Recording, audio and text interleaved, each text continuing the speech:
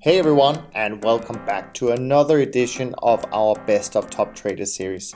This week I went back to a conversation where Catherine Kaminski and I sat down with Nicole Kalarjian, the founder of Quest Partners, in which he shared a lot of his personal experience, including a few life lessons, and his take on many key areas in trading.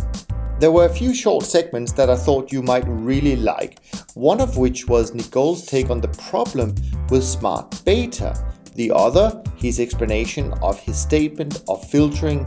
Is that the holy grail? So without further ado, let's jump right into today's topic.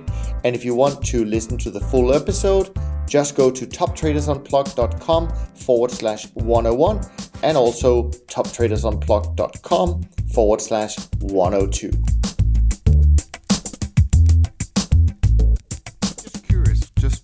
Maybe on a slightly different tact, you say, you bring up the word smart beta. Yeah.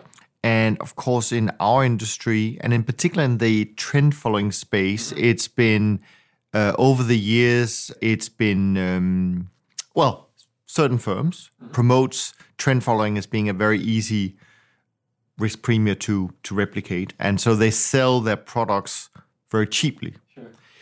Yet I have not really seen that these products have outperformed the true, veterans in that particular strategy. Sure. So I'm just curious here. So when you say, but the smart beta products, some of them have raised billions of dollars. Sure. Interesting, because people look at the fees and say, oh yeah, it's easy, so we shouldn't pay so much for it. Yeah. But so when you say you should short smart beta and do everything around it, I mean, what should you then do because I'm curious whether in fact that smart beta, and I'm referring it to trend following because it's easy for me to understand, right? I mean, is smart beta overrated in some ways, that it's maybe not as effective to capture that risk premiums in some ways? It's very effective when nobody has money in it. Right.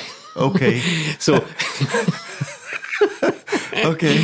So the issue with smart beta is that with transparency comes a certain amount of decay. So although you have multiple firms, each firm is managing 3, 4, 5 billion in smart beta type of products, or AQR is managing, 15, 20 billion. Yeah. The returns were great just prior to them raising the money. And typically, so take an AQR replicator. Let's say you use 12 months momentum, 6 months momentum, 3 months momentum. In combination, you end up with like 80-85% correlation. But then you see that relative to that basic replicator, once they actually raised the assets, then they had substantial decay in performance relative to their own replicator. Right. So there's what I'm trying to say is that there's although it seems that individual CTAs are trading 1, 2, 3, 4, 5% of volume or 10% of volume VWAP and very gentle and making markets, still markets are heavily influenced by CTA trading. And at the points where liquidity is required, there's not that much liquidity. I mean, CTAs are a very big percentage of volume in the market. It's easier to see that trading short term. You say, like, how are my assets influencing my slippage or that type of thing? And seeing what type of influence you have. We're trading 1 or 2% of volume, 3% of volume, but I think we still have impact. And analyzing the impact on short term, then going and applying the same techniques of analysis to longer term. You say the same exact thing is happening to long-term trading, where you're running, hundreds of billions. Yeah. So going back to smart beta is great when nobody has money in it. The more assets come in, the more those specific entry points are going to be effectively those entry points or those techniques are going to become counterproductive. Yeah. So trend following works. I can give you that as a general statement, as a technique, because it captures something that individuals or investors don't want to do, which is trade. Buy the high and sell the low, which is intuitively feels weird. Correct. Yeah. So the natural thing, human beings, whether you're in kindergarten, whether you're in high school, whether you go to business school, everybody teaches you buy low, sell high. Nobody wants to do the opposite. So that. Those psychological biases are why trend following, which is a technique which is, I would say, cyclical in return, it's definitely not a straight line, sometimes works and sometimes doesn't. But when people believe in it, it stops working because the assets influence it. And I'm going to say this is a very, very big factor that you cannot look at smart beta outside of this factor. And it's not that investors are coming in because there was a run in return. I don't believe it's purely a timing issue, like coming in 2009.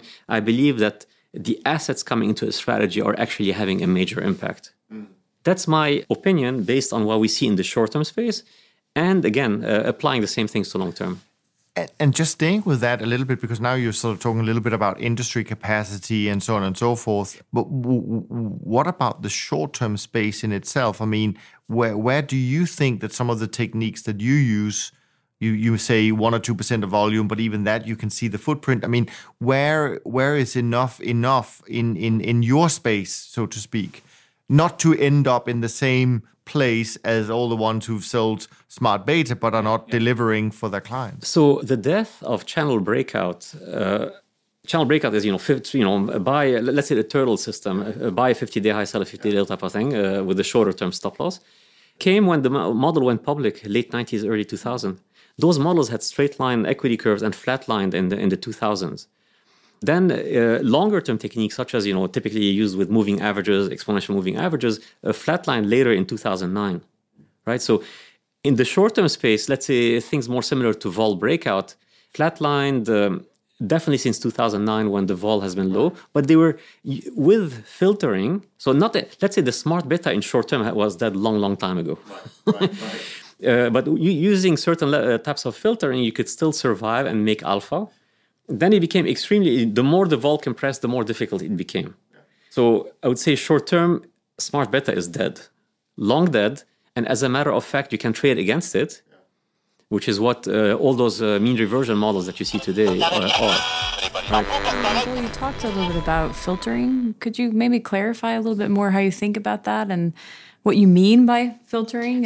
Filtering is like the holy grail, if you want. I mean, basically, the alpha comes from filtering. So filtering 15 years ago, trade momentum or trend following only when the vol is compressed. That's one way. That's the way it was. Then maybe 5-10 years ago, it was trade momentum in the direction of the negative skew. And then the skew in option pricing tells you that effectively, if a market starts to go down, there's going to be a trend. There's going to be a very strong drift. If the S&P starts to go down today, the market is expecting that it's going to lose 20% a year. That type of thing. So that's another way of filtering. So the market is telling you that if we go down, we're going to go down a lot. So, okay, we'll go along with you. No questions. So do you think that you need to spend more time really thinking about that in today's markets as opposed to a few years ago? Is that sort of the secret sauce, I guess one might say? There's more clarity gained around not the way the markets are, but the way people trade. I don't believe that the markets are a certain way, that if you're long the S&P, you make 7% a year, and if you're long term, CTAs, you make 10% a year. It depends what people are thinking and the way people are trading. And the way to, on the run, evaluate the level of conviction and risk people are taking. Where is the surprise potential? So vol compression was 15-20 years ago. Convexity was 5-10 years ago. Today, a lot of what we do is around crowding. Effectively, trade against whatever feels good, do the opposite.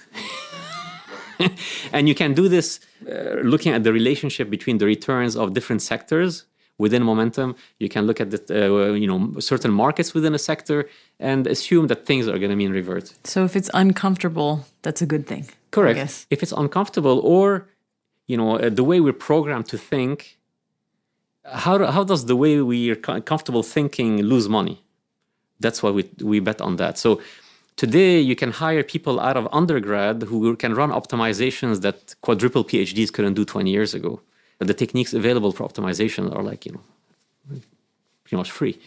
As a result, the way people are chasing returns and therefore reinforcing short-term bubbles and then breaking them down, how do the markets depattern themselves, is really critical, is changed.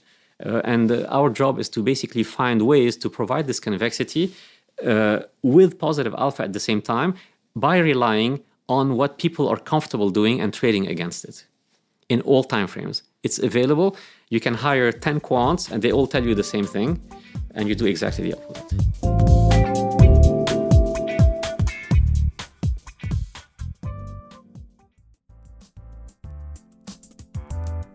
And there you have it. If you enjoyed this short insightful clip from a past episode of the show, then you will love the new free book that I'm giving away right now. It's called The Many Flavors of Trend Following and includes some of my best insights on this perhaps the most dependable and consistent yet often overlooked investment strategy. You can get a free copy at toptradersunplugged.com/book right now to start your own investment journey today. Just go to toptradersunplugged.com/book. And make sure to come back to the podcast or my YouTube channel next week for more exciting and engaging conversations.